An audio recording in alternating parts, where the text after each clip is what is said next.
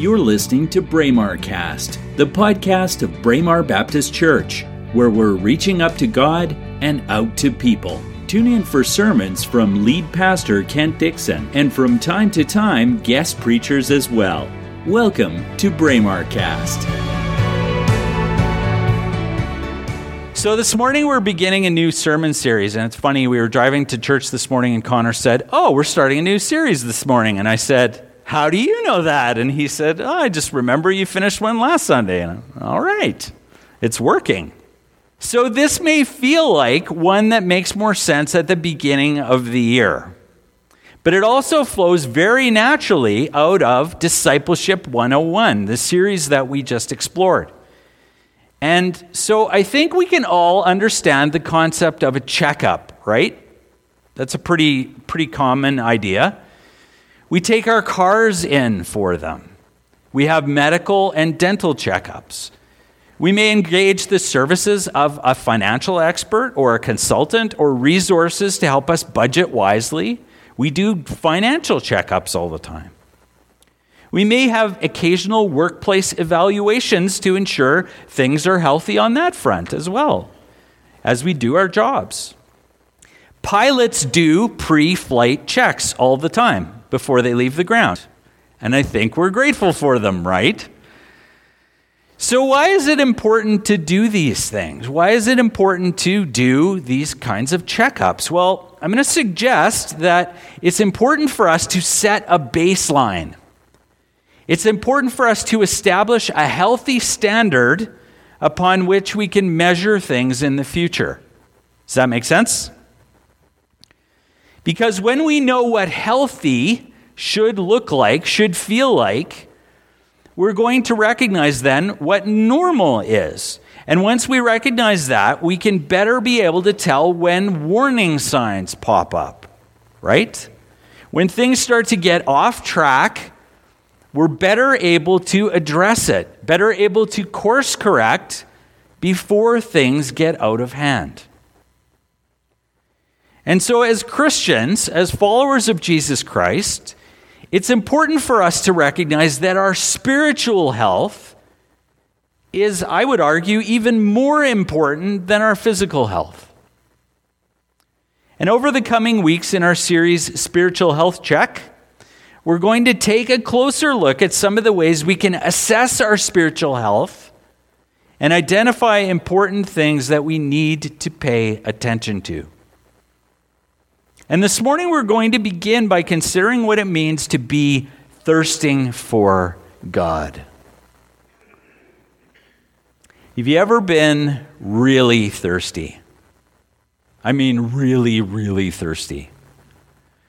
Well, maybe it happened to you at a time when you were on a hike or during some kind of other physical exercise. Maybe you were working in the yard. We're getting back around to that time again. Some sort of physical exertion. Maybe that's the time you experienced it most. Do you remember what it felt like to have a cold glass of water? To have that thirst, that aching in you satisfied and quenched. It's a good feeling, and maybe you can remember it in your head. And there's a sense of relief there, isn't there? A deep relief, a sense of satisfaction, a sense of contentment. But we can also recognize that thirst in that way is caused by a physical need. And that need, quenched that way, may only be temporarily satisfied. And so I believe that the basic idea of thirst for water, for hydration, beyond that, we can also recognize that people thirst for other things as well, don't they? People long for, thirst for, hunger for love or acceptance. They thirst for or hunger for money or influence or even sexual satisfaction or a variety of other things. And that sense of longing, I've talked about this in the past, it's not something that ever seems to be satisfied by the things of this world, right?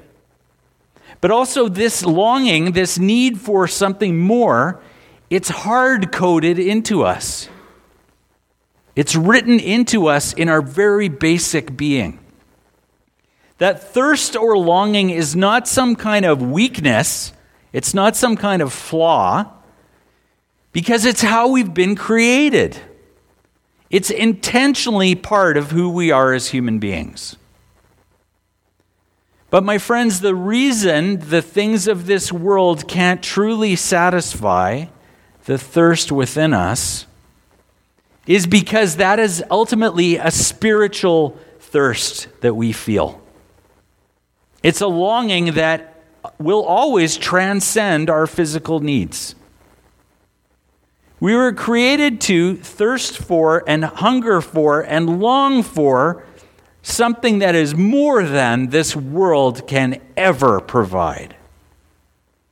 And the only thing, the only person that can truly satisfy that thirst and that longing in us is God.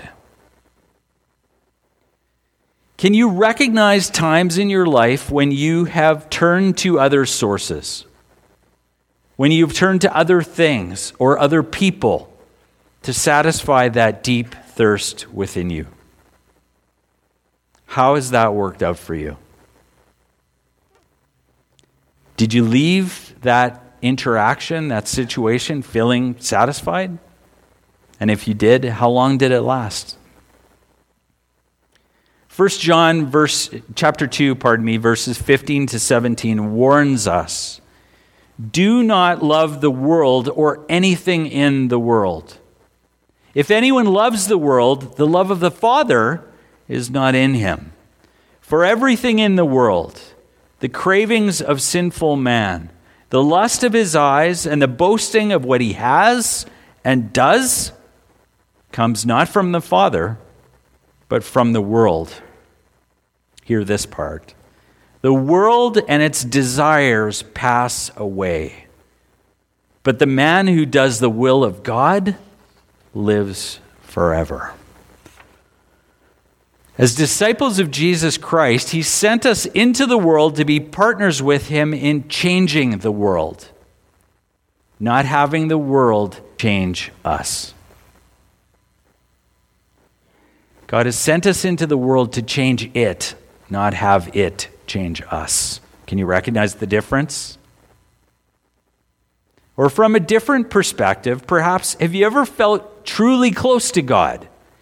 Spent time with him in prayer, reading his word, felt deeply connected. But after a time, that thirst seemed to come back. It's important to recognize that even when we're connected to God, that thirst will return. Because we were created to be dependent on and constantly connected to God. God absolutely quenches our thirst when we spend time with him. Quenches that deep spiritual longing. But that once and for all kind of longing, kind of quenching we're looking for, I don't think that'll happen this side of eternity, personally. And that's not a weakness in you either. Let me encourage you on that front. Because yes, only God can satisfy our spiritual thirst, but we have a tank. That tank needs to be refilled and replenished constantly. We need to remain connected to and return to the source, God himself. And as we consider our spiritual health, it's important to recognize that thirst within us and seek to remain thirsty. That's contrary to common logic, right? Seek to remain thirsty, but then also seek to continually quench that thirst at the only true source. So what does it mean to be spiritually thirsty? We hear that concept, but what does it mean? Well, I believe it begins by recognizing that the spiritual thirst and longing within us is, as I said already, part of how we were made, and there's one true source for quenching it.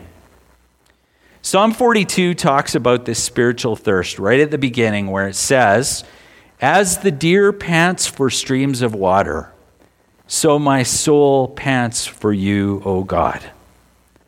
My soul thirsts for God, for the living God. Just as our physical bodies depend on certain things to survive, our soul depends on, finds strength in, and is fed by God alone. I love this quote, Anglican Archbishop and poet Richard Chenevix Trench. There's a middle name for you, right? Chenevix. Anglican Archbishop and poet said, "None but God can satisfy the longings of an immortal soul, that as the heart was made for him, so only he can fill it." None but God can satisfy the longings of an immortal soul, that as the heart was made for him, so only he can fill it. The only one who can truly satisfy the human heart is the one who made it. So we need to recognize this morning that there are actually three kinds of spiritual thirst, and I'm just going to highlight these this morning for us. The first kind of spiritual thirst is that of the empty soul. And that's a soul that doesn't recognize God or a need for him. An empty soul can constantly be thirsting and searching and striving, but may be blinded to its real need and blinded to the idea of where true satisfaction can be found. And the true tragedy here is that just because someone longs for satisfaction, longs for peace that only can be found in God, doesn't mean that they're looking for God. Can you recognize that? The second kind of spiritual thirst is that of the dry soul. Friends, we become dry when we're seeking to be satisfied by the world, and that happens to the best of us. Even though we know that God is the only true source, we know that in here. Sometimes forget it in here. We may also experience spiritual drought when we're going through hard times in our lives, when we may feel God has left us, and maybe that has happened to you. When it's in fact we who have pulled away from him at a time when we should have actually drawn closer. Can you recognize that? A time when you felt like God left you, God pulled away, when in fact you could have drawn closer to him. Spiritual drought can also come at times of physical or mental exhaustion. And maybe you can recognize that in your life at times. And it's interesting because God created us as a unity of, as a fusion of body and soul. So when you're feeling spiritually drained or spiritually exhausted, check how you're feeling mentally and physically, because they're all interconnected. You're not somehow weak because you're feeling tired and mentally challenged, and that's making you feel like you're distant from God. We're all part of that. It's a unified whole. So it's not a surprise at all when we're feeling down, depressed, sad, anxious, or we're feeling drained physically, that our spiritual health and connection to God may also suffer. So it's something to keep an eye on. The third kind of spiritual thirst is that of the satisfied soul. And that may sound like a contradiction, right? Does it sound like a contradiction to you? If you're thirsting, how can you be a satisfied soul? Well, it's because once we have, as Scripture says, seen and tasted that the Lord is good, as we read in Psalm 34, verse 8, we come to know a unique kind of satisfaction, and ultimately we crave that. We want more of that.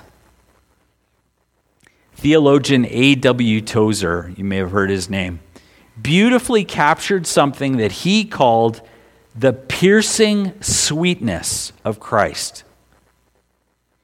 And this piercing sweetness, Tozer described, satisfies only to leave us with discontent, wanting more. Tozer said, "O God, I have tasted thy goodness, and it has both satisfied me and made me thirsty for more. I am painfully conscious of my need for further grace. I'm ashamed of my lack of desire. O God, the triune God, I want to want thee. I long to be filled with longing. I thirst to be made thirsty still." Isn't that beautiful? Friends, it's the Holy Spirit at work within us that initiates that spiritual thirst. It's not something that we do on our own or need to muster on our own.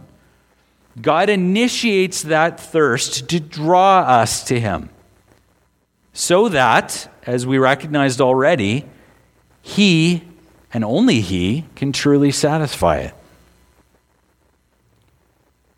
So how do we develop healthy habits relating to our spiritual thirst? I always like to give you tips. Meditate on the Bible.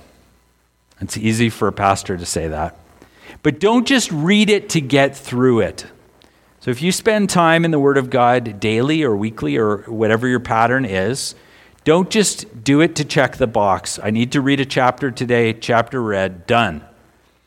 Or don't read it out of a sense of responsibility or habit. Those are good things.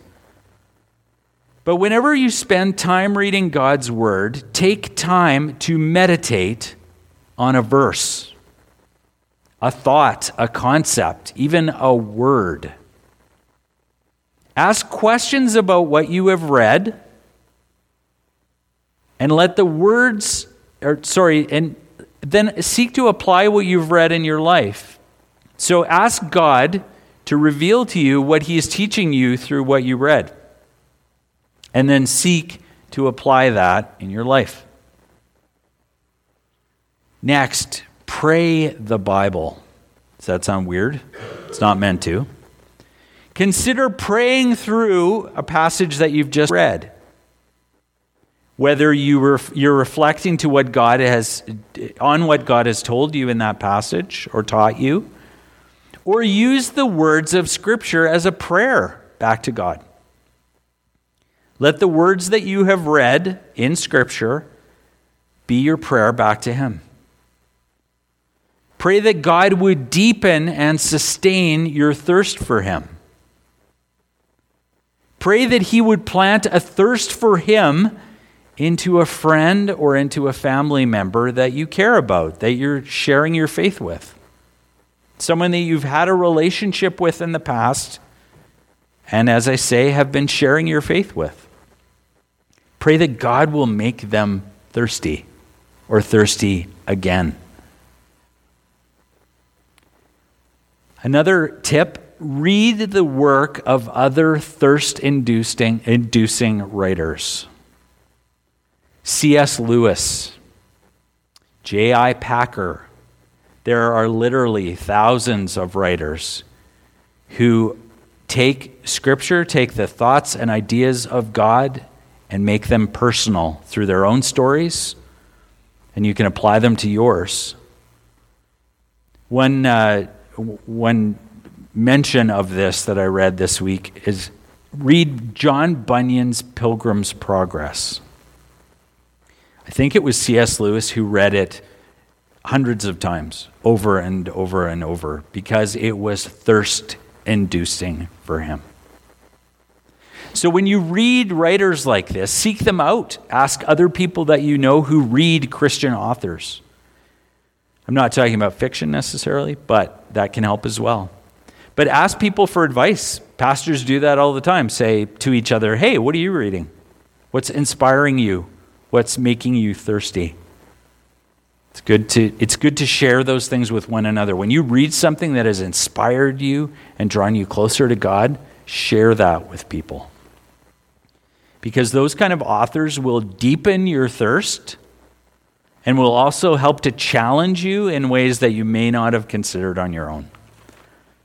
And that's God working through that as well.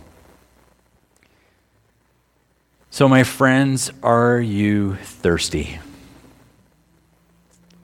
And are you thirsting for God? That's an important thing to consider as we begin to perform spiritual health checks on ourselves. Are you seeking after the only one who can truly quench your thirst and lead you into deeper relationship with Him? Friends, God created us with a thirst and a longing that can only be satisfied in Him. Taste and see that the Lord is good. Drink deeply again and again. Amen. You've been listening to Braemar Cast, the podcast of Braemar Baptist Church. We hope you enjoyed this episode. Please subscribe to our podcast and share it with your friends. You can also visit our website at braemarbaptist.com. That's BRAEMAR Baptist.com. God bless you.